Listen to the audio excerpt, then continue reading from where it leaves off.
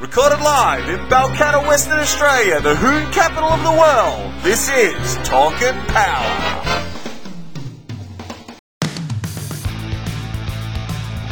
Gap is what happens when you hold to the floor and crush the man next to you. There's space in between your back bumper and your front bumper. We in the South we refer to it as the gap band. Well, I think Formula One is for grown-ups.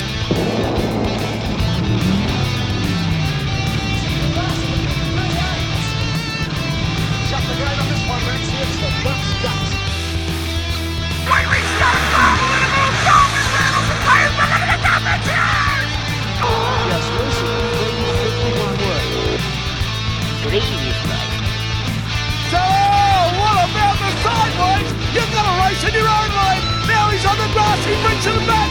Oh, some great driving there.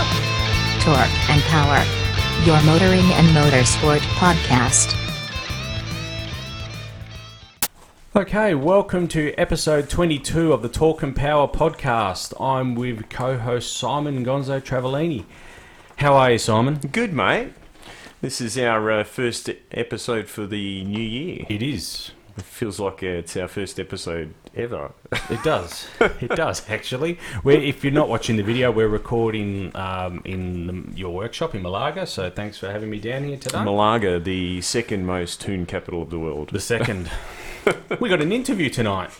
We do. We are going to be talking to Jamie Paolucci. He is the event director of Race Wars, which is going to be on March 3 to 5, the long weekend, by the way, I might add. It's a long weekend of March down in Albany, lovely Albany. So get down to Albany. Yeah. I'll tell you what, it's good value. Like when you compare it to the other sporting events around, it is incredibly good value. Oh, this is incredible. I couldn't believe it. $20. Everyone that's listening, $20 for entry. Kids under 12 are free. However, this is for the whole weekend. Yeah, it's this not isn't just like $20 per day. This is for the whole weekend. That's correct. Let's yeah. put that in perspective. You can go to the footy and watch, what, an hour and a half? You can buy a hot dog for $20 at the footy. How much does it cost to go? You go to the footy well, you used to. I'm a member.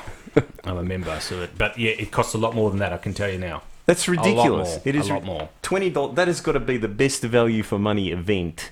Like it's barely dearer than going to see a movie. No, that's right. And the drags is like $45 or something. Yeah, and that's like what, 6 hours, 8 hours, something like that.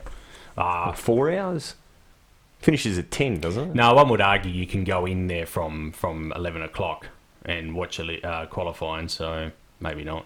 It's longer than that. 11 to 11, but the actual racing is 6 you've got, look, for $20 you got the quarter mile drags, the half mile drags, and the 1,000-metre VMAX. Yeah, but then you've also got cash days as well. You've got the cash days. Yep. Then you've got, if you go into the town, you've got the events. Kebab and cars in Albany. Yeah.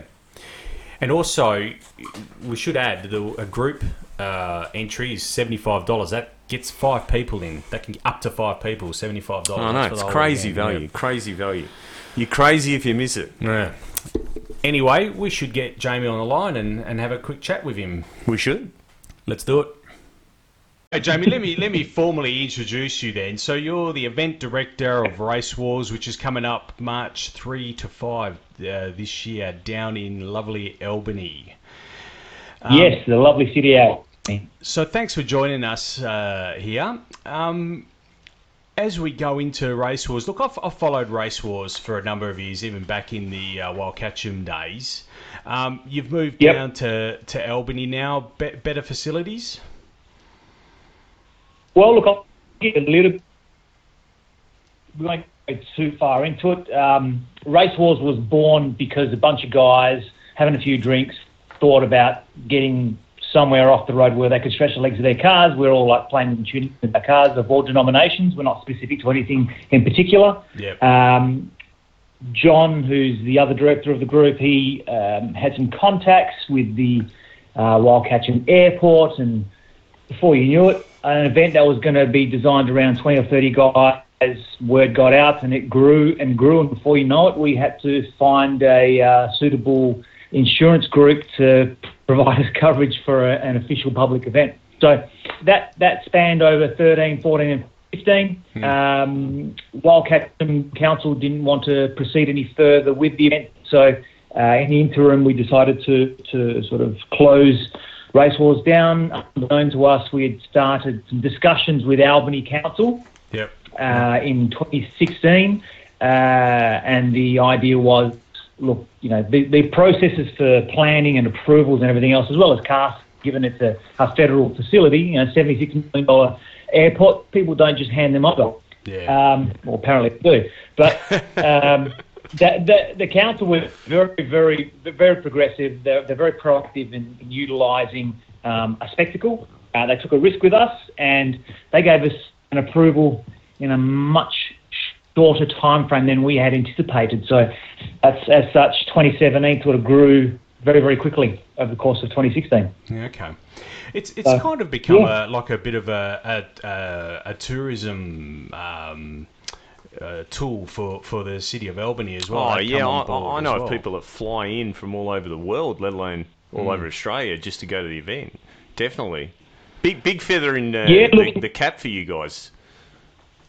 Well, look, they took a punt with us because, ultimately, at the end of the day, we have a very good facade for a bunch of hoons that just need to get somewhere and have a good time. We're realistic about that. We're not an event management company as such. However, the council seemed to nominate us the best event group they've ever dealt with up to date. So that was that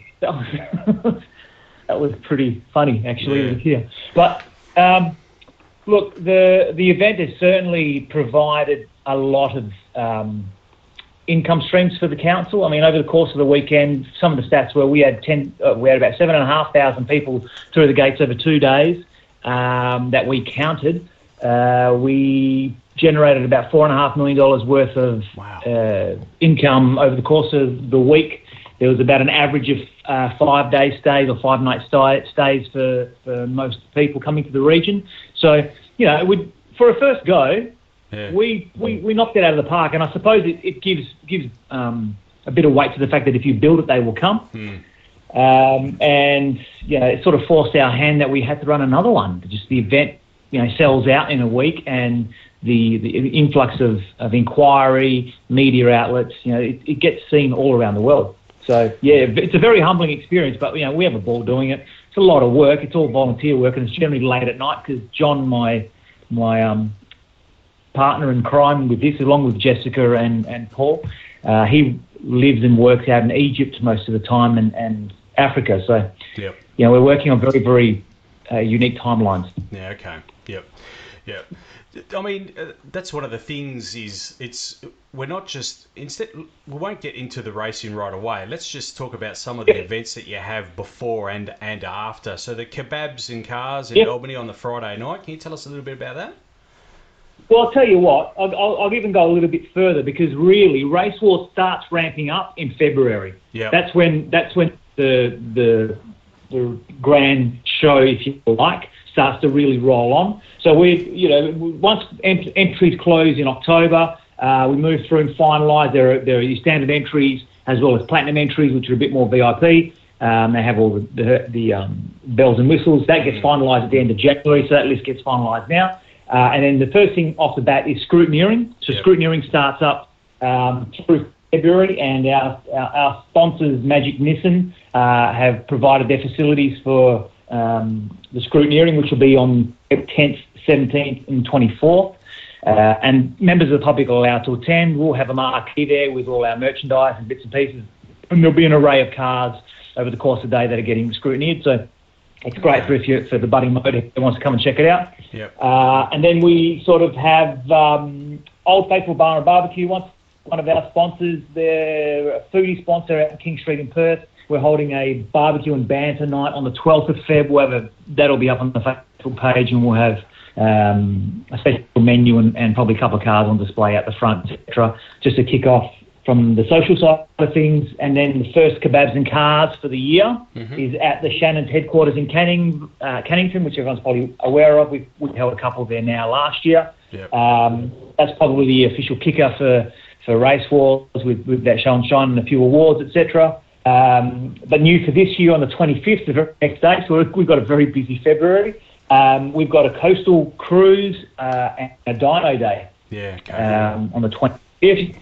So, that's throughout the month of February, and then we kick into the weekend that is Race Wars. Yep. So, as you pointed out, we do have a Kebabs and Cars city meet in the city of Albany on the Friday evening, and that's pretty just a precursor to, everyone rolling in. We've got a couple of convoys that are making their way down over the Friday and Saturday morning, so we can sort of control the traffic and the flow and make sure everyone gets down from Perth to Albany in one piece.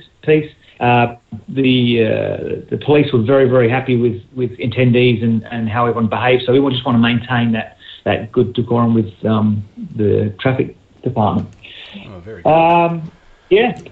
And then the event kicks off on Saturday morning. Fresh, we're out on site at 6 a.m. Gates open, I believe, they quote me, I think it's 8 a.m. Yep.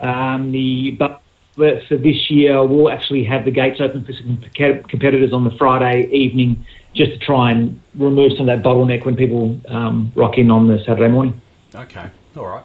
And Jamie, I know that you guys have never had motorcycles at the event. Do you see in the future, the possibility of a section for motorcycles to compete? We get this asked every year, and we get inundated with emails, and we get guys pleading, and I feel very sorry for them. The reality of it is, for Race Wars and the event that we run, we can't have bikes and cars. We won't get the coverage for it from a liability perspective. And the reality is, from a commercial perspective, for us at least, we sell the event out for cars. We've put out a lot of calls in relation to other members from motorcycle groups. If they want to run an event, we can help them to put one together. But realistically, the amount of time that is invested by us to run this event, just as a car event, and just the number of cars and providing the ample seat time so people get that value for money out of this event, it just doesn't allow us any scope to actually run an event for motorbikes. No, fair call. That's a fair call. Well, at least the question's been answered, because I've often had it asked and I haven't known why. But there you go. That's a valid reasoning there. Oh mate, I'd love to see a turbo Bussa against one of the twin turbo Lands or something of the like. You'd have the gods racing each other. That'd be a spectacle in itself. But the realistic thing is, we can't coverage to run that event. No, fair enough. That's fair enough. No. And if it could, but then you start looking at entrants having to pay a phenomenal amount of money for a limited amount of seat time, and it doesn't work. Yeah. No, we get that. Some of the events that are on during Race Wars, so you got the quarter mile drag roll on, half mile drag roll on, and the 1,000 metre VMAX. Can you explain just a little bit about those three? Well, we start off on the Saturday with the 400 metre roll-on. Yep. It's a good warm-up. We've got a lot of competitors, that now the event's got a few years under its belt, they build cars specifically to come to Race Wars. Yep. We've got entrants coming from all over Australia this year for the first time coming to Race Wars. So the 400 metre roll-on, it's just people get a feel for their car. We've got a lot of cars that are developing well over 1,000 horsepower, and the number of cars that are doing that are growing with every year. So the 400 metre roll-on really is almost like getting your learner's permit. We'll sort of have a look at the guys and girls that are lining up and sort of rolling their cars on and ensure that everything is aligned with the scrutineering process and the cars are fair. But we don't want to take up too much time, so we'll run a few hours in the morning with that and then kick in straight into the 800 metre, because the 800 metre, ultimately everyone loves the 800 metre. You get a lot of seat time. It's a great spectacle for the spectators. And we'll run that all the way through to close on the Saturday late afternoon. Mm-hmm. At which point we get to a very exciting part of the event, rolling into Saturday evening, where cash days kick off. Yep. So that's Jordan. Jordan looks after that. Yeah. Yep. Yeah, I think there's a bit of an unknown entity being Jordan Leith. I don't know if anyone's heard of him before. Yeah. But I think everyone's heard of Jordan. Yeah, but so last year was our first attempt at that, and it was as with everything, we sort of got inundated. We had spectators we didn't expect to see. We didn't have enough lighting. The infrastructure was a bit limited, but again, it was the first time. So this year we'll have a lot more lighting. We'll have a lot more viewing area. We'll be a little bit better equipped to run it. But the heads-up cash days. New for this year is with cash day entrance. You get a cash days premium, so they can actually compete with some of the 400 metre on the Saturday, so they can get a bit more value out of the weekend, because a lot of these cars, some of these vehicles, they're true 400 metre drag cars.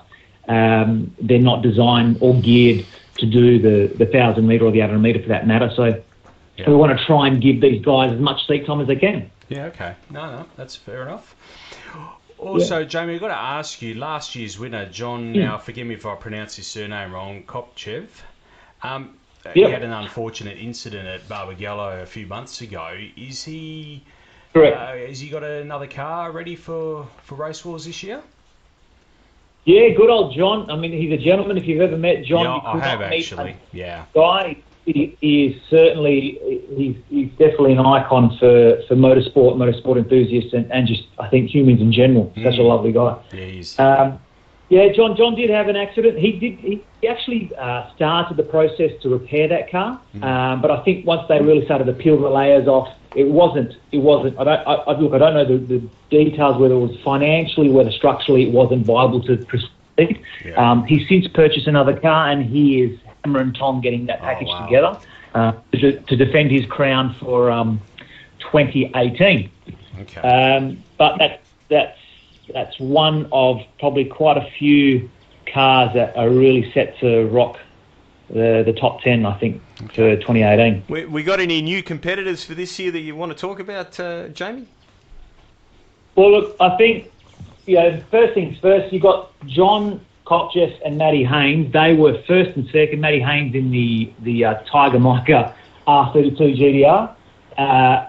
And to put into perspective, you've got a twin-turbo V10 Lamborghini versus a 2.6-litre single-turbo GTR. I mean, all drive is king when it comes to these sort of events, just getting the power down, putting a lot of power down, and be able to maintain a straight line with the right rate of tyres. All drive is the best system. There was a 0.65 second kilometre difference, between the two cars. Granted, the Lambo is almost a second faster on the ET, but when it came to top speed, which is what it's all about, there wasn't a lot in it.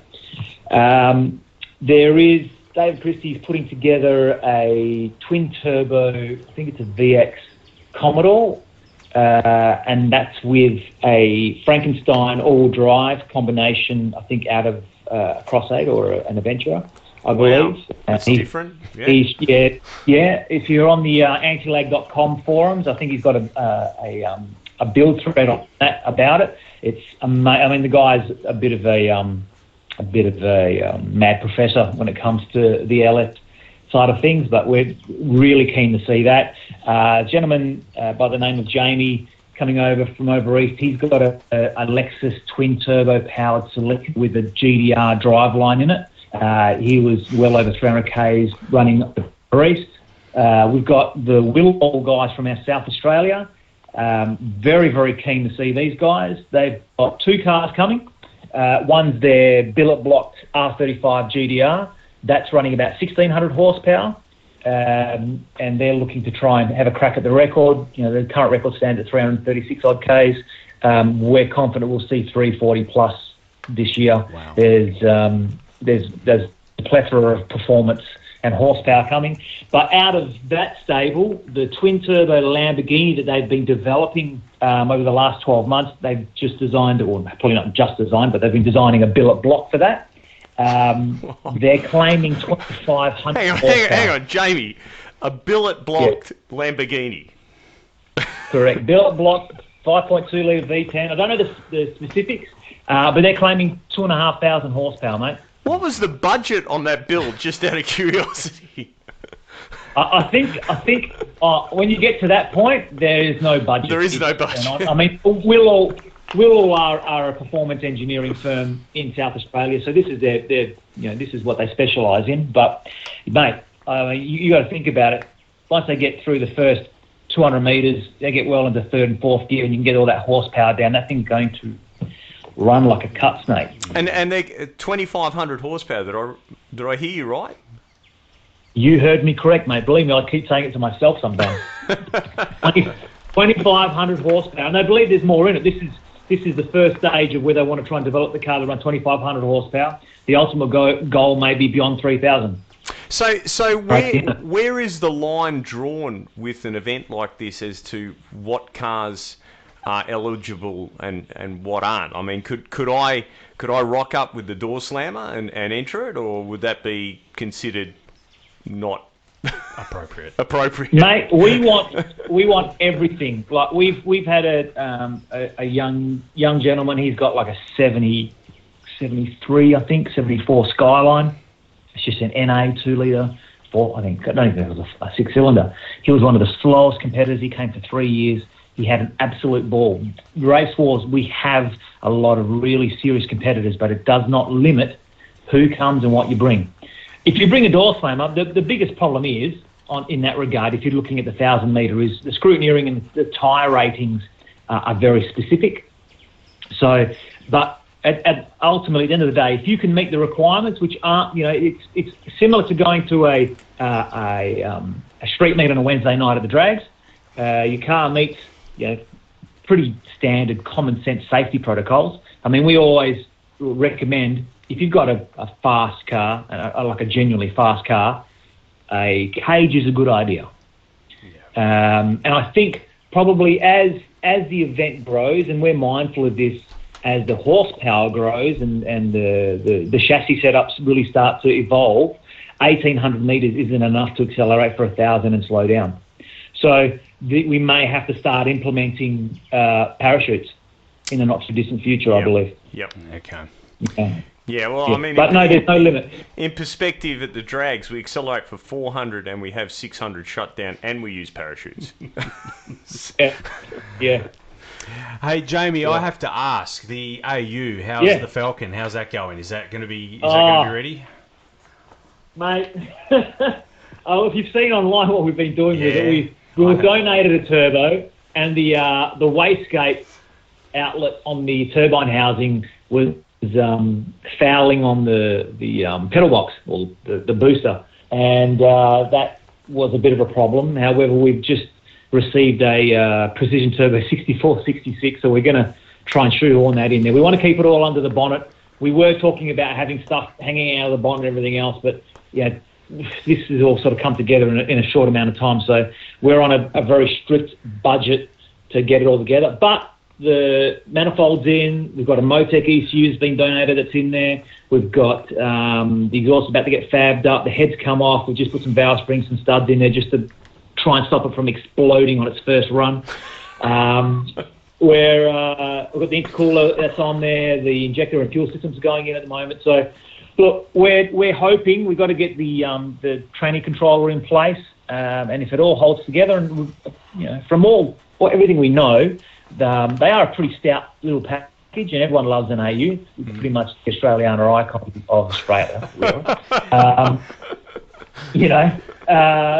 We're hoping if it puts down 500 rear on E85, that'll be our course car, or as we call it, the Race Wars unsafety car, which really goes against everything we're trying to promote. But we went to Albany. We went to Albany in November to have a chat with council and really tie up a couple of loose ends as we get to the business end of the time frame. And John and I had been wax lyrically about the AU Falcon and doing a build, and these things escalate really, really quickly. They don't need BS to escalate. It's just you get into that discussion with a couple of mates, and things just blossom, and you think, great, that's a bloody great idea. So we were in Albany, and we just arrived, and John goes, we're going to do this AU Falcon. I went, you know what, mate? If we don't do it now, we're not going to do it. And I said, hang on a sec. Pulled out the laptop, Gumtree. There was an ad that had been 5 hours old. Rang the dude up. It was a one owner. 112,000 kilometres. Went and had a look at the car. An hour and a half later from being in Albany, we were the owners of a new AU Falcon. So, we were there for 4 days, mate, and we had a monster of time driving in that thing. Got the radio to work again, the air conditioning works. So the little things that really, give you memories of a journey like that. So it's on target, and I reckon, it will be there, and we'll be there to upset a few people. I've heard that you've got some competition in the AU stakes with Simon Gillespie dropping a turbocharged Gen 3 into one. Is that rumour true? Yeah, it's true. I mean, that guy's, he doesn't think straight. That dude. You've taken a single overhead cam, straight six like that. He's cheating. Yeah, he's cheating. He listens to the show. You know that. Look, I'm not going to call him out because the bottom line is he's cheating. But we'll head to head. There's no problem because we know that our AU is the real deal. It's legitimate. Jamie, we're going to talk about calling people out. Me and Nick were discussing this earlier, and we think we need to call you out with the Camry. We think it needs to be done. Yeah. Mate, is that Camry ready to go? It's ready to go. I'll fire it up on the two-step if you want. Well, look, we were hoping that over the course of February, if we could get this AU up and running, we were going to try and get it down to the drag so we could just see what it does and just run the car in. So if everything goes according to plan. I'd love to call you guys out, and we'll do a heads up down at the Motorplex. On the Motorplex, we'd love to have us there. This sounds like a plan. It does. There you go, live, everyone. Yeah. No back to Gaffer anyway. We can do a live stream on Facebook for Race Wars. You guys can do the live stream for your podcast. It sounds like a plan. All right. No, I'm liking this. Well, I'll let you and Nick organise it. My co-host over here, his lovely wife's having a baby right at the start of Feb, so we might have to do a bit of organising. You can drive. Yeah. He's scared of a Camry. I can drive, but not well. Oh, mate, I reckon you'll talk to you across the bloody lane taking it out. I'm scared. Have you got spies? Well, funnily, no laughing matter. We've got one competitor who's an Albany local. He's got a Magna V6 with an extremely large turbine. That's making about, last we checked with him last year, 630 at the front wheel. Oh, no way. Yeah. See, I've been telling Nick that we should be doing a Magna next. I said, nah, I'm dreaming. Yeah. Dude, 3.5 big block, mate. That's not a small motor. I know. Big lazy revs, but damn, that would fry the tyres hard. The poor kid, I think he's gone through a couple of gearboxes, and he's been, there's not a lot of information out there and bulletproofing available for the old vulnerable Magna. So, yeah, but he set the standard. That's what you want. You just want that diversity. No, that's right. Yeah. Hey, Jamie, look, we'll wind it up here. Just in closing, weekend spectator entry for March 3rd to the 5th down there, $20 per person. Is that correct? Yep. So kids 12 and under are free. Yep. It's $20 per person for the weekend. A group of 5 is $75. Oh, it's cheap. Mate, absolute pleasure having you on the show.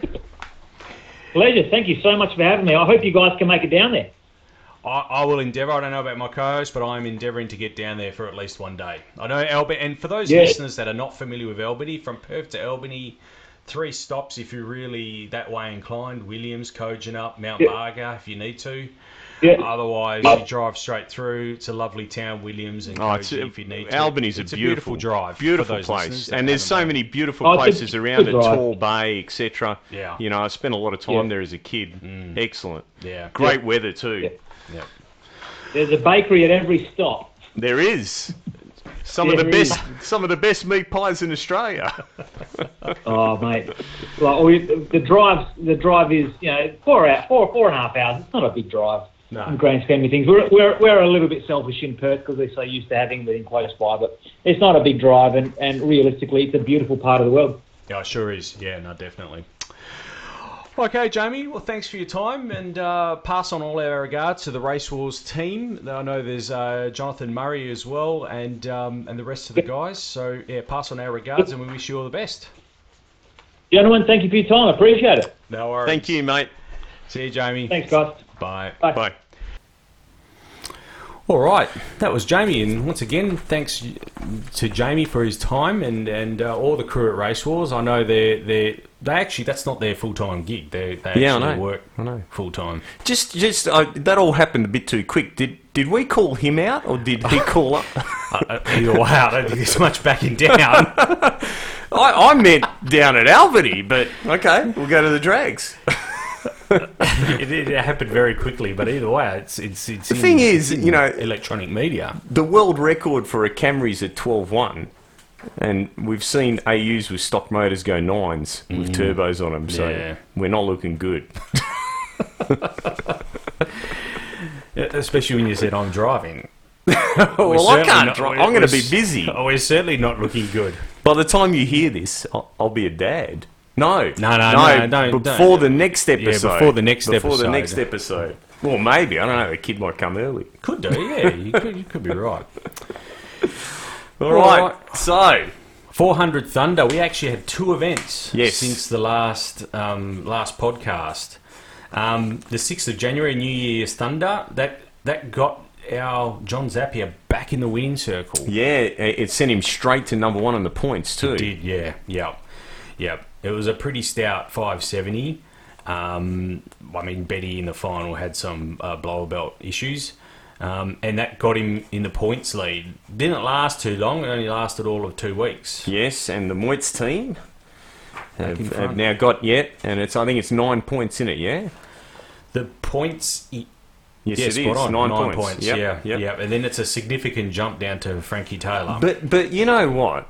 The last event, and you know, this is the thing. People have been saying, oh, you know, with the big money of Moitz, and we got Spinozzi coming in, and we've got Scotty McLean. These are like teams that are throwing millions of dollars. Yeah. Right? These people are well, not quite billionaires, but you know, pretty close to being billionaires. The Bill Gates. Probably the Donald Trump. The Donald Trumps of drag racing. Yeah. That's more appropriate, I think. Bill Gates is actually smart, I think. Anyway. Anyway, you can take that how you want. The thing that got me was, and this is, there was a race meeting, an Andrew meeting on at Portland, right? Yes, yep. So I had some customers and friends that were racing at Portland. They actually stopped to watch the live streaming to see Zap run. Yeah. Right? And off the trailer, he goes a 565. Yeah, it was incredible. I mean, he certainly wasn't... He was top qualifier. How do you do that? How do you unload the car off the trailer? I'm not sure, but he has a knack of... It's not the first time he's done it. I mean, arguably, late last year, he went... What did he do? He went in I think he went 60s. It wasn't the first official run, but he didn't start up for his first run, so they took it back to the pit, and then anyway. A 65 though. Yeah. Anyway, nonetheless, he overpowered the track in the final, and Paul Mahoyet, sensational 574 to take the win. Mm-hmm. You know, let's not take credit away. Credit's due there. That's a epic run for those guys. Yeah, it is, yeah. And considering this is their first season and they're at the top of the points, you know, you got to say that certainly feeding the door slammer rectangular dollar bills is working for them. Well, the next event is actually here in Perth at the Perth Motorplex. It's the Western National, so we're looking forward to that. That actually, unfortunately, conflicts with Race Wars. That's what I was going to say. Does that event? It does conflict. Yeah. It does. Yeah, it sure does. Yeah. That's tragic. It is, because they should actually be working together. I'm sure that they can help promote each other. And the Motorplex right now, well, drag racing in general, needs a good shot in the arm. They could probably, you know, run some events before Race Wars in conjunction with Race Wars to help promote drag racing. Yeah. One thing, just quickly, I haven't got in the notes I wanted to talk about. The New Year's Thunder was interestingly a one-day event, and they had almost not a record crowd, but it was very well attended. Should we be looking back at one-day events and quitting on these two-day events? I think the problem is that drag racing is, you know, being tarnished. I mean, it's not just drag racing, it's cars in general being tarnished, right? Their reputation is being tarnished because we see cars killing people on the roads. We're constantly being bombarded with this rhetoric about the pollution that, you know, cars create. And, you know, obviously people are trying to sell us on the electric deal, which I've got nothing against the electric deal. I see that as being the future. But while you've got all of that negativity, it doesn't really encourage or inspire kids to want to You know, I mean, for example, driver's licenses, not just here, but worldwide, the lowest number of people getting driver's licenses now. It's incredible, isn't it? I'm amazed. I don't Well, want when you consider the population growth spurt that we've had, you know, it doesn't make any sense. How could there be less people now getting a license than there was 10 years ago? But that's what's happening. Yeah. So I think that the first thing that needs to happen is we need to get this evil stigma away from you know, drag racing in particular. Drag racing, the biggest problem that we've got is we live in this world now where it's all about recycling and conservation and solar power, etc., etc. And our sport is counterproductive. Yeah. You think about it, we're trying to burn the most amount of fuel in the shortest amount of time. You know what I mean? So everything about what we're doing goes against what kids are being taught these days, you know. So you need to take that into consideration, and that is a big hurdle that we need to overcome. I don't know, you know, like you hear promoters talk about this crap, and they talk about, you know, the 3-round format, how that's great because everyone gets to run their cars, and it's not what drag racing's about. Drag racing's about being able to do these finite things. I mean, you think about just bracket racing. Like, how incredible is it that something that burns on a liquid, you pour this liquid into the tank, right, and out the exhaust comes fumes, can travel 400 metres with someone in the car, usually shifting the gears by hand off a tacho or a shift light or something, and run to within thousandths of a second of what a box that's measuring the air conditions. You know, is it just me that finds that amazing? You consider there's a chemical reaction going on. Yeah. And all this power is getting driven through, you know, a torque converter, an automatic transmission, a differential, suspension, and yet we can time it to within thousandths of a second. Yeah. You know, it really is an amazing sport when you look at it in that light. But when you've got all this negativity, you know, I think that's playing into it. Yeah. The other thing is the IHRA Andra Thunder 400 mess didn't help because it created division. And this is what the promoters are pretty dumb in general, right? Because they only think about their end of the deal. There's never been anyone in the sport that's kind of looked at the overall picture, right? And this is where they all fall short, because the promoter says, oh, we don't need Group 3, we don't need, you know, they're all dickheads, they just whinge a lot, we just want Group 1, and we'll get the TV, and we'll do this, and we'll do that. Maybe you will. Well, I'm not going to argue that you will or you won't. I mean, the last few years, I've seen not just being there in person, but you see on TV they try and cut the crowd out because there isn't any. You know, it's embarrassing. I mean, some of the Aeroflow Nostalgia Nitro Funny Car deals, sometimes they get a whopper crowd, and then other times you can see they've deliberately not filmed in that direction because there's no one in the grandstands. You know, the thing that the promoters don't see, that the Thunder 400 guys don't see, that the track operators don't see, is that each one of those competitors usually has not just their crew, but their crew's wives, kids, you know, friends, etc. So for every competitor, you usually have 10 people in the grandstands, right, as an average. So you get another 100 competitors. That means you got another 1,000 people through the turnstiles. You know, and that's what we're missing. We used to get 300 competitors at the Motorplex. I think this last event, I think there was, you know, barely 100. You know? So you're giving up 2,000 people straight away. Now, come Monday after the race meeting, those 2,000 people, if it was a bomber event and there was some awesome runs and there was a real crowd feel to it, what do you think they're going to do at work? They're going to be telling everyone about it. People are going to get sick of hearing about it, you know? So then the next event rolls into town and it's like, oh, you know what? I might go and check it out. So now that extra 2,000 people suddenly brings an extra 2,000 people, right? And that's how you get these 10,000 people crowds. Now, I don't know what the secret formula was at this event.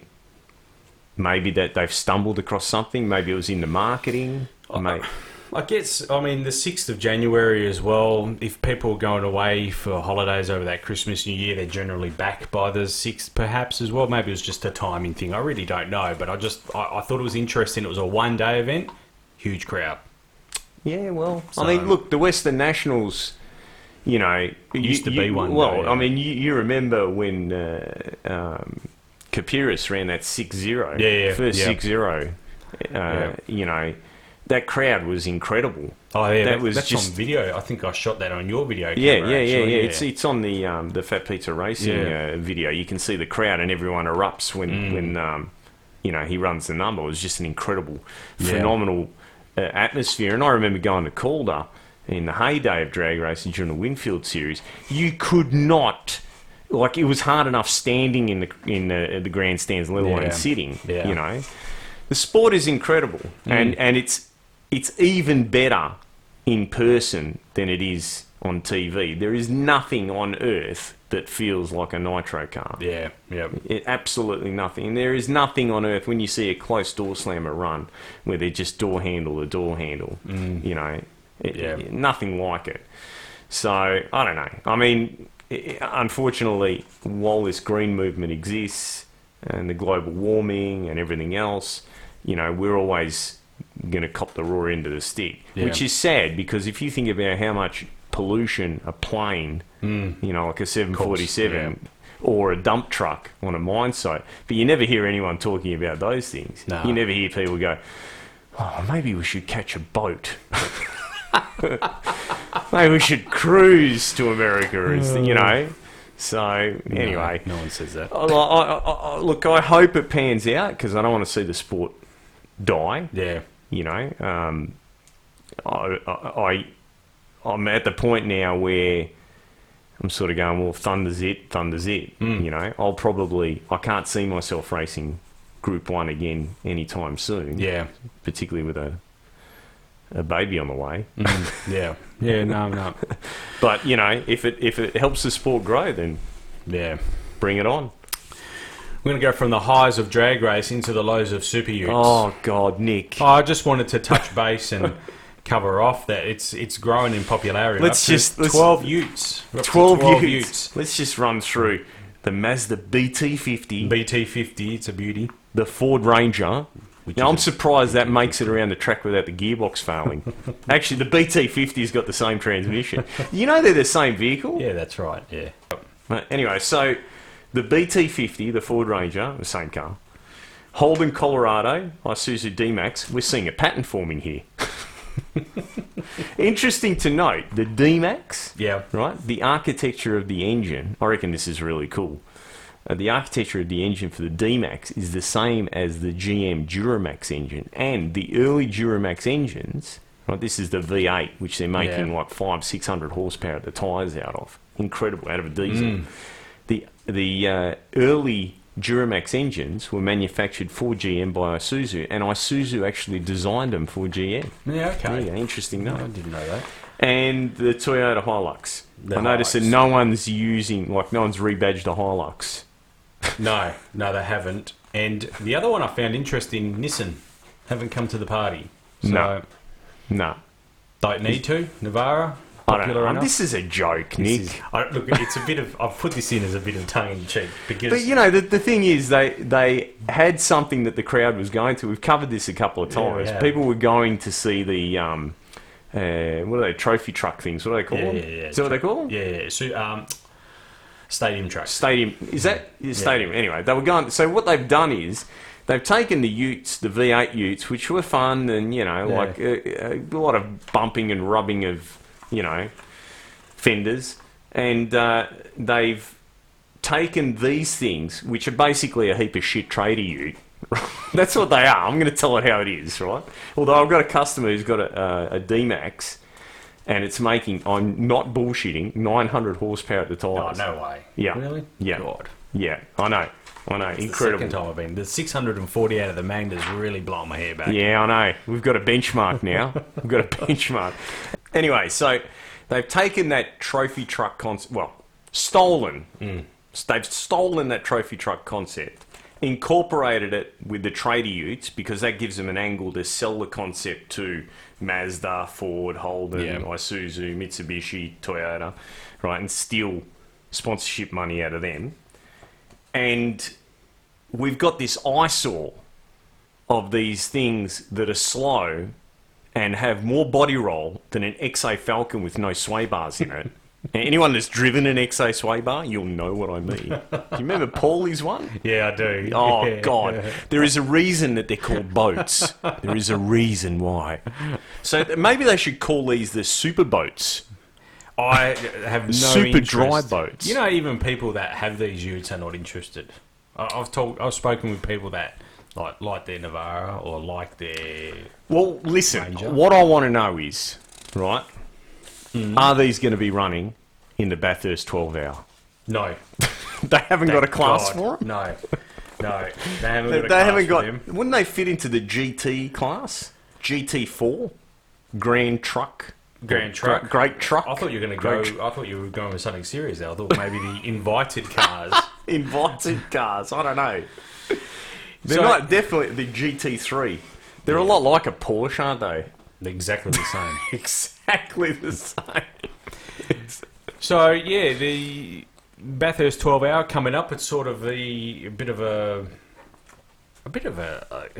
kicks off the motorsport year or circuit racing in Australia. I the think it's Bathurst 12 a hour. great event that just does not get enough support. No, it doesn't. It doesn't. You know, and this is because we've had this culture of the V8s, which now we've got no V8s.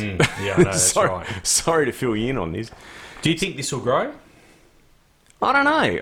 I think that the problem, you know, the Group C days were great because there was this great rivalry, you know, between Ford and Holden, you know, and Yep. those cars look tough. They look like, if you're a little kid and you saw those cars for the first time, they look cool with the Yeah. flares and that, you know, they're quite, you know, and that was my favourite era, was the XD, you know, through to XE, and, XE, yeah. VC, VH, VK as well. There's a VK.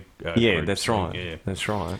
And then we went to Group A, which we, you know, it was a great thing because we had all this international stuff, but in typical that era of Australia fashion, you know, the controversy with the Brockwin and the Sierras getting banned. I mean, you know, what message do you send to the international motorsport community? It wasn't a good message at all, and over the Christmas break I read the Alan Moffat biography, and it wasn't a good time in Australia, to be honest. That wasn't a good look for us, and I think we went backwards in a big You know, way. you know what was funny about it? Shannon's has got this thing on late at night, probably because they're such tight asses that couldn't afford to buy a better time slot or something like that. But anyway, Shout out to Shannon. yeah. So Legends of Motorsport. Now I don't know if you've Yeah. had the opportunity to watch it. Seen bits of it, Yeah, I've watched a few episodes, right? And the Larry Perkins ones, they touched on how they took the Group A Commodore and took it on the international scene and got their asses kicked. He said it was embarrassing. That's how bad they got beaten. You did. I mean, and Brocky was another team as well. He went over there with Alan Moffat, funnily enough. I think that was it. yeah. He was with Perkins. Yeah, Perkins was only 1 year, and then Oh, I think okay. John Harvey did the other year. Yeah. So yeah, no, it wasn't a good look at all. I think sixth might have been the best, Was their maybe. best. Yeah, their best. Yeah, Their best. but it wasn't a good look for us. That Bathurst '87. You know, but that's, I mean, you know, you look at the European, and it's all about preparation, Bathurst, right? So the Europeans come over, Tom Walkinshaw with the Jaguars, kick our ass, Yep. right? The Sierras, Texaco, or whatever it was. Yeah, Klaus Needswitz. Yeah, right? They Think I kicked said our that right. ass. They kicked our ass. They're prepared better. You know what I mean? They're used to this. They're used to doing things properly. I guess at the level we're at now with the V8s, but what did we do with the V8s? We created our own class so that we couldn't be compared. You know what I'd like to see? And what I reckon right now in this climate, with the way the Australian culture has evolved and the multiculturalism, British Touring Car Series over here. Yeah, definitely. Mate, that is the best racing I have ever seen in my life. they bump each other off the track and then they pull over. Because the rule says that if you bump someone off the track, but then you let them go in front, it's okay. You can't get penalised. And I reckon that's cool. Give the spot back. Yeah, you give the spot, that's it. Give the spot back. Yeah. That's what we need. So what's going to have the car of the future and all that bullshit that we've gone through? What, they're going to have Mustang and Camaro bodies now? I'm glad you brought that up. Actually, I didn't put it in. The Mustang looks like it's going to fall on its face. It just doesn't look like it's going to happen. Penske have already noted, or have already come public and said that they cannot work with Ford Australia, and it absolutely blows me away that Roger Penske and Tim Cedric cannot work with Ford Australia. You know the given irony. their ties in the US. You know what the irony of this is? When I built that car back in 2001, we had two of the greatest people that have been involved in modern Ford Australia. Yeah. Right. We had the ex-head of Ford Motorsports, Howard Marsden. Right? Absolute gentleman. Yeah. And, bend over backwards to help you. And Jeff Polides. Yeah, Jeff Polides, yep. Unfortunately both succumbed to cancer. Both legends, and no truer word could be said that the good die young, because those guys were champions, and they saw all motorsport as the potential to win on Sunday, sell on Monday. Yeah. And they thrived on that. I don't know who's running it now, but obviously they're idiots. No, well, Bob Graziano's gone. I couldn't even tell you who's running it now. I actually wrote a letter. Well, if you've got Roger Penske saying that he can't work with them, nope. Then, So they're going potentially BMW, Penske, Oh, yeah? Australia. Yeah. Because they just can't So work. BMW is going to... But, it's dumbass rules. We should be running an international rule. Yeah. This is the problem. You know what? I got into a discussion. I had I had Brett Emer pop in the other day. Yep. Right? I don't know if you know who Brett is, but No. Brett is regarded one of the top nitro tuners in Australia. He works on the Bailey's car. Yep. Been involved with Graham Cowan's Top Fuel operation and the Nostalgia Nitro cars. Lovely guy, right? And we were having a bit of a discussion about how Australian motorsport tends to create these classes where we can't draw comparison and then end up looking like right? And Top Door Slam is a classic example of this, right? So we've always been allowed to run a screw blower, right? As opposed to IHRA, which was the closest class in the Pro Modified, which was limited to a 1471, okay? Yep. In the early days, they had to run the engine and cylinder head from that make of car. So Chevy had to run a Chevy-style engine. Ford had to run the Ford, which the Hemi, and then you've got the Chrysler, etc., etc. And then they opened the rules up and allowed them all to run the Chrysler, but they gave them limited valve sizing, which is still in play as far as I know today, right? Yep. Now, you think about it. We're allowed 108, I think it's 108 over, right? D-Series PSI supercharger, right? They're only allowed a 1471, right? 16 over with the new overdrive cap. Yep. Yep. Okay. They're running 570s fairly regularly. Yeah. Right. Here we've got John Zappia, who's up here, right? And then we've got a couple other billionaires that are slightly below him, right? And then you've got the rest of the field, some of which have been racing for longer than I've lived.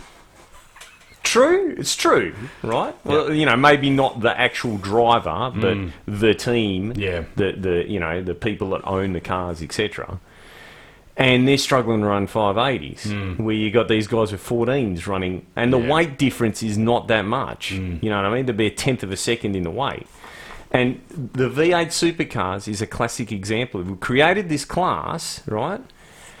And I think that this needs to be said. Down the road from here is Hyperdrive, right? Yep. Now, the guy that owns Hyperdrive, Andrew, top bloke, right? He's got an SR20, right, powered, right, S13 Silvia. Yep. Okay? It runs in the street car class. Now, there is a formula in the street car class, which is a tyre size versus a weight versus a capacity. Yep. Right? They have this beautiful formula. It really is a work of art. Cams have done a fantastic job at being able to match all sorts of vehicles, whether it be a 6-litre Commodore right up to your 2-litre S13 Turbo, right?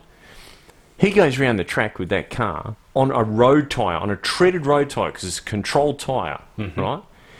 In 59 seconds. Oh, wow. Right? What do the touring cars go around in? 56, 57, 55, around there, yeah. Right? And his isn't fully developed yet, and he's actually overweight for his cubic capacity because he wanted to run a slightly bigger tyre. Yeah. Right? Yeah. So you want to put the bigger tyre, you got to carry the weight. So he could go to a bigger motor. You know what I mean? So you're thinking, if you can get an S13 with a 2-litre to go around that track within, you know, a couple of tenths, you know what I mean? Like, that's what we're talking about. Like, these V8 guys, and that's what's going to happen. You're going to end up with like an event like the Bathurst 12 Hour, where someone's going to go, wait a minute, what did that thing just run? Now, the classic at the moment is the Porsche Cup, right? So the Porsche Cup is for rich right, that think that they're racing car drivers. That's the truth of the matter, because they're competing against guys that are running the V8 supercars, and it makes them feel a bit better if they can, you know, overtake them maybe, or keep up with them, or whatever. At the end of the day, they're racing car drivers. You're just a rich That's all there is to it. It's as simple as that, okay? Don't try and kid yourself. Now, they always draw the comparison about the difference between driving those cars. And they go, oh, you know, the Porsches, they don't have the power, but because they've got a bigger tyre, they can go around the corners faster. Yeah, okay. All right. Whatever the story is, at the end of the day, let's go to an international set of rules and let's suffer the critique and suffer the fact that we're just not as good as those guys are, and live with it and move on and learn to be as good as them. You know, that was the failing of Group A, was the fact that Australia went, well, this isn't fair, we're getting beaten. You know, which is probably why we ended up with a bunch of schmucks that didn't get first, second, third ribbons, got a participation certificate instead. Because really, we're a nation of sooks at the moment. Yep.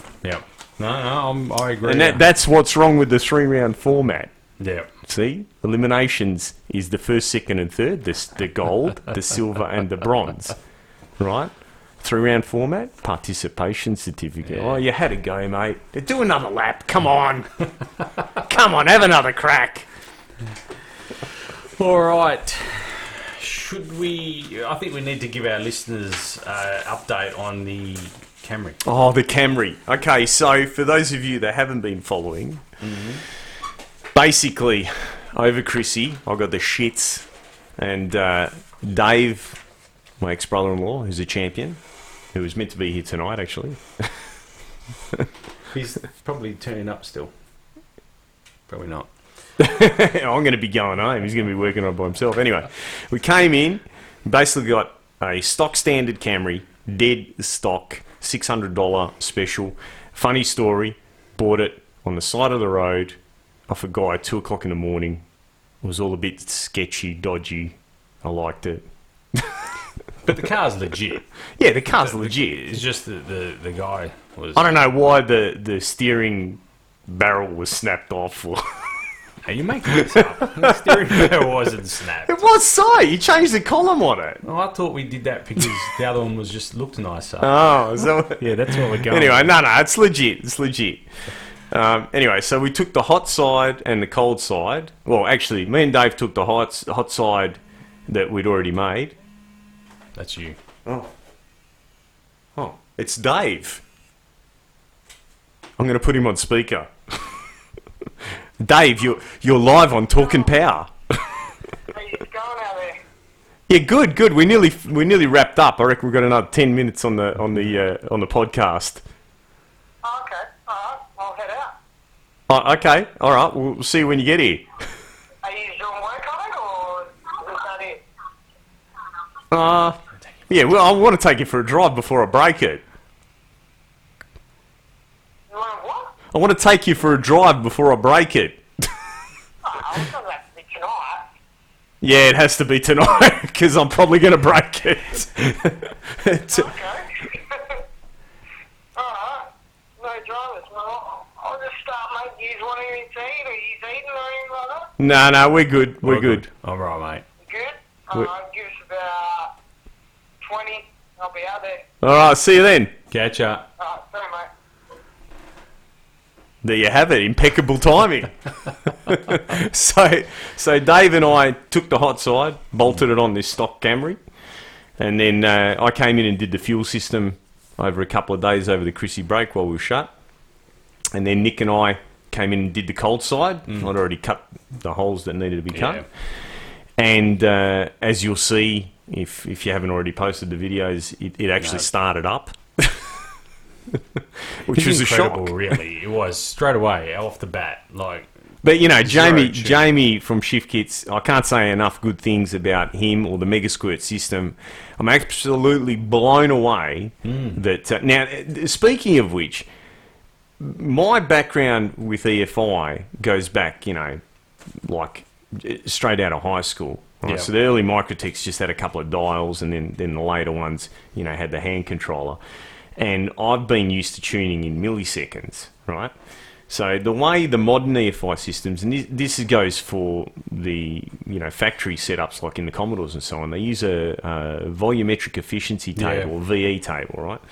So this is where electronics guys and mechanical engineers get together and talk bullshit, basically. Because the theory of a VE table is that you go to a certain point, and so just for those of you that don't understand volumetric efficiency, let's take the Camry engine, right? It's 3 litres, okay? That's the swept volume. So that's if we added up the volume of each cylinder from when the piston's at the top to when the piston's at the bottom, it would work out to 3 litres. So basically each cylinder's half a litre. Yep. So theoretically it's a 4-stroke engine, so it needs 2 turns of the crankshaft for it to do a full cycle. Theoretically, if you turn the crankshaft 2 turns, it should move 3 litres of air. Now, it doesn't, okay? And this is where volumetric efficiency comes into it.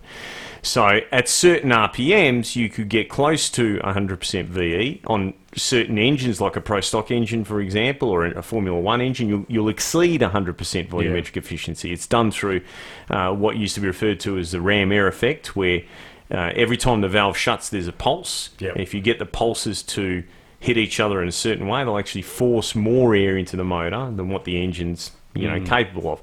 Then when you add boost to it, so 1 bar of boost, if the engine reaches 100% VE at 1 bar, you'll reach 200% VE, right?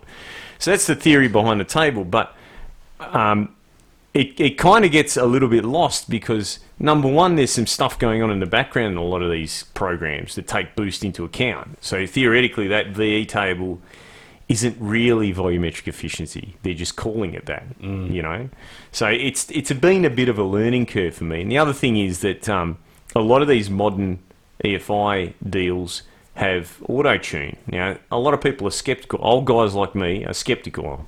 Old. Not that old. Well, maybe I am. Anyway. Old school. Old school guys, yeah. We're skeptical about this. And you and I discovered this firsthand. We've broken some stuff on the Camry. Now it's not major stuff, right? It's stuff that you would expect a car that's got 274,000 kilometres on it to break. For example, we've broken the engine mounts, right? Partially because I'm thrashing it, partially because it's got a turbo on it, partially because it's got 274,000 Ks on it.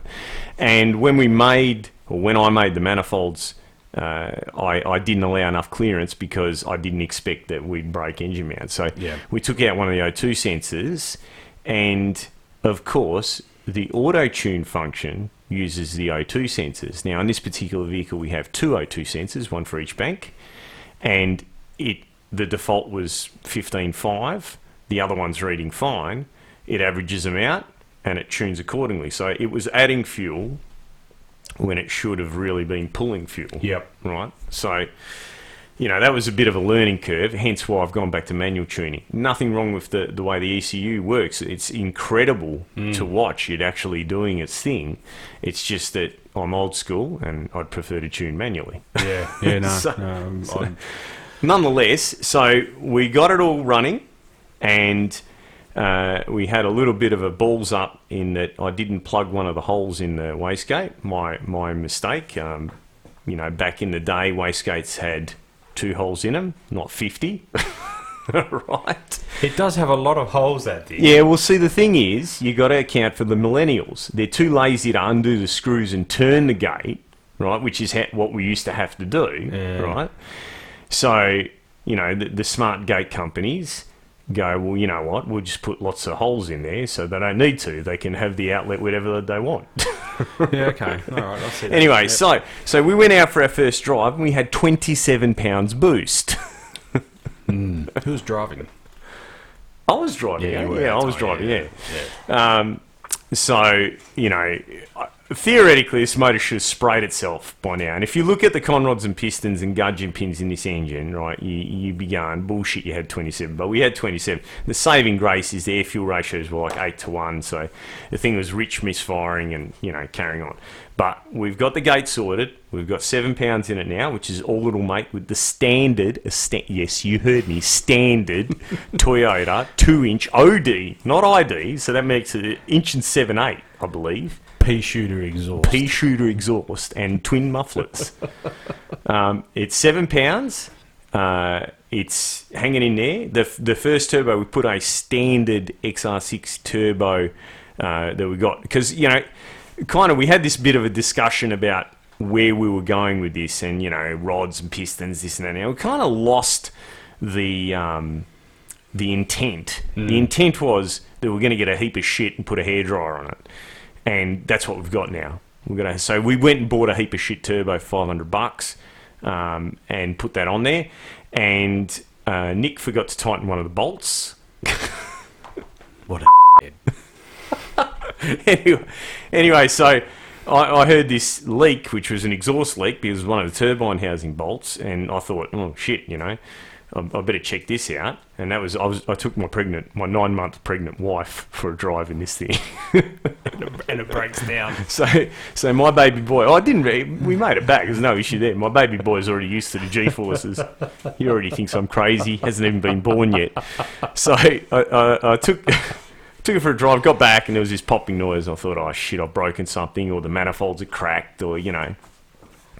Got the turbo half off, and that's when I realised, hang on, there's a bolt missing. Oh, that's right, Nick left it loose. So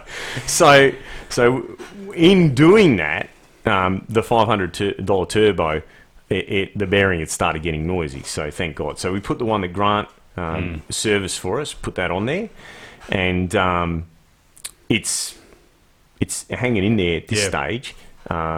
As you heard, I'm really keen to take Dave for a drive in it before we break it, because it is kind of, really, you have to go for a drive or drive this thing to really get your head around what it's like, because front-wheel drive cars should not, and, you know, I mean, look, at 7 pounds, at best, this has got 300 horsepower, right? Now, I don't know whether it's combination of the little tweaks that we've done here and there on the car, I don't know what it is, but it feels like it's got a lot more than 300 horsepower.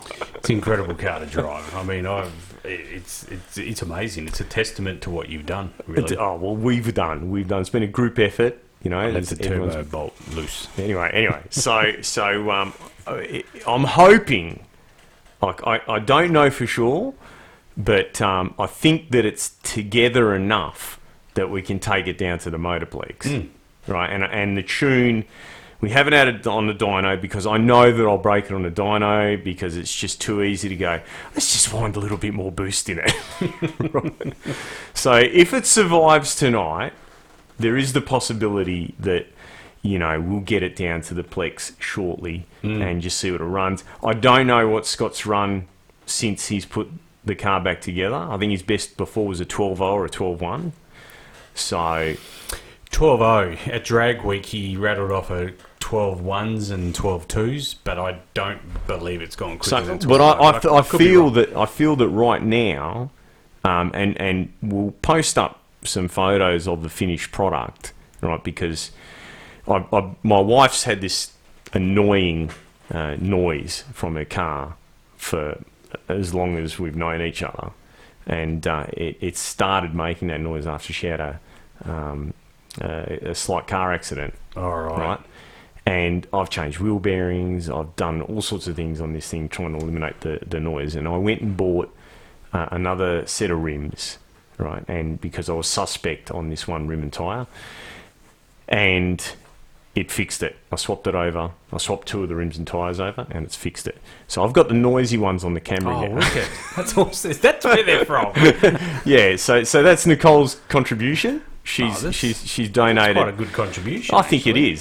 So we've got mags. So that's saved a whole. I think. It was a substantial amount of weight. 12 kilos. Well, that's which is 28.9 pounds. Pounds, yeah, which is like 3/100ths of a second. Yeah. That's not a lot, but it's still a contribution in any event. We also got another set of springs from Stewie, and Stewie also supplied the top engine mount from WO Suspensions. If you need any suspension work done, go and see the guys there, because nothing is out of their realm. You get some guys looking at you going, "You want to do what?" But he was on board. He was like, "You want a Camry? Let's do it. Let's, you know." And we gave it its first wash this afternoon, and it's white. Yeah, I didn't know that. Yeah. I thought it was sort of greeny, dark, blacky kind of colour. So fingers crossed we'll get it down there before we break it, because, you know, like I've said in one of the videos, it's not a matter of if, it's a matter of when. The timer is counting. The timer is well and truly on its way. It had 274,000 Ks on it before we started. Yeah. I think in the last week, it's probably done as much damage as another 274,000 Ks would have. We've sort of done, we've done a good 18 years worth of wear and tear it's incredible, in a week. So yeah, that's where we're at. So you know, look, we've still got the bits for the other motor. Yep. I've been told that these camshafts are going to be here sometime soon, hopefully before next Christmas. I don't think you're going to break this one anyway, so... Nah, we're going to break it. We're definitely going to break it, Nick. Yeah, but you know, like, you really... What you need to do is you need to let our listeners see the size and the material that the factory conrods and pistons are made out of. Like, the papier-mâché would be a stronger material for sure, 100%.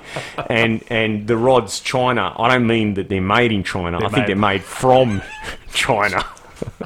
I'm scared that if you drop... In fact, we should put one of the factory rods to the test and do a drop test on it and see if it shatters, because I'm fairly convinced that it would. Yeah, right. They've got Bakelite coating on it as well. I think the bearings are Bakelite.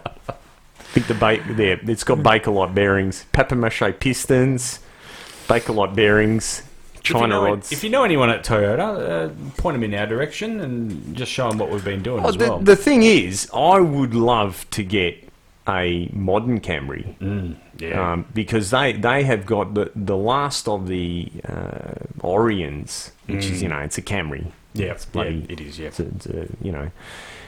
Has got a full forged motor from factory, because they made them TRD supercharger ready.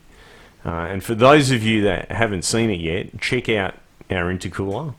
We've got it's the latest. On Facebook, it's the latest in Toyota race development accessories. There, you know what? When Toyota see that, they probably won't want to come on board. It's look, the turd stands for Toyota's underrated drag car. Right, that's what TURD stands for, because, you know, we're going to show these guys. We're going to show these Falcon Brigade. I've turned. I'm no longer. I'm thinking about putting a Camry body on the door slammer. I have to see if Andrew will approve it first, but they probably won't. It was Australian built. Yeah, well, that's, the rules, mate. Yeah. Rules they were Aussie built up until not that long ago. You have to bleep that. Yeah, that's all right. All right, Simon, I think David will be here soon, so we might wind this one up. This is gone. Wow, this is a long one, this one. It's a long one. We said we're going to do a short one. I know. We didn't have much to talk about, because you wanted to talk about the utes. Yeah. No, I had to put it in there. Super utes. Hey, Simon, all the best. They don't even run on super. They're I know. Diesel. Simon, all the best for the next couple of weeks. It's exciting times ahead. I'm not talking about the Camry either. So you will some very memorable moments about to come. I can't wait, mate. I can't wait. I can't wait to meet my son for the first time. That's a beautiful feeling. So all the best with that, and we'll catch up with you soon. There'll still be another podcast in a couple of weeks. It might just be me or myself, or if someone wants to come on, let me know. No, we might do it with a screaming child in the background, and we'll add some authenticity. Really? No, you want to think about that. I'll give you a tip. Well, I've been told, everyone, the midwives and that are telling me that they're nocturnal when they're born. Yeah. It's some primeval sort of, when we were running from dinosaurs. Yeah, I tend to agree with that. All right, thanks a lot, Simon. Thanks, Nick. Thanks for having me on the show. Thanks, everyone, for listening. Go to our Facebook page. Subscribe to us on iTunes if you can, because, the more subscriptions we have on iTunes, the better possibility we have of getting some sponsorship. So if you can subscribe to us on iTunes, go to SoundCloud, our Facebook page as well. As I said, Instagram, like us, share us, and that'd be great. See you on the street. See you guys.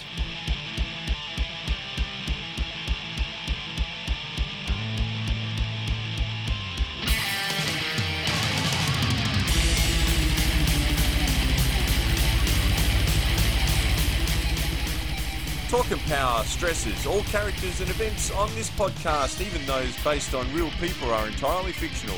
All celebrity voices are impersonated poorly.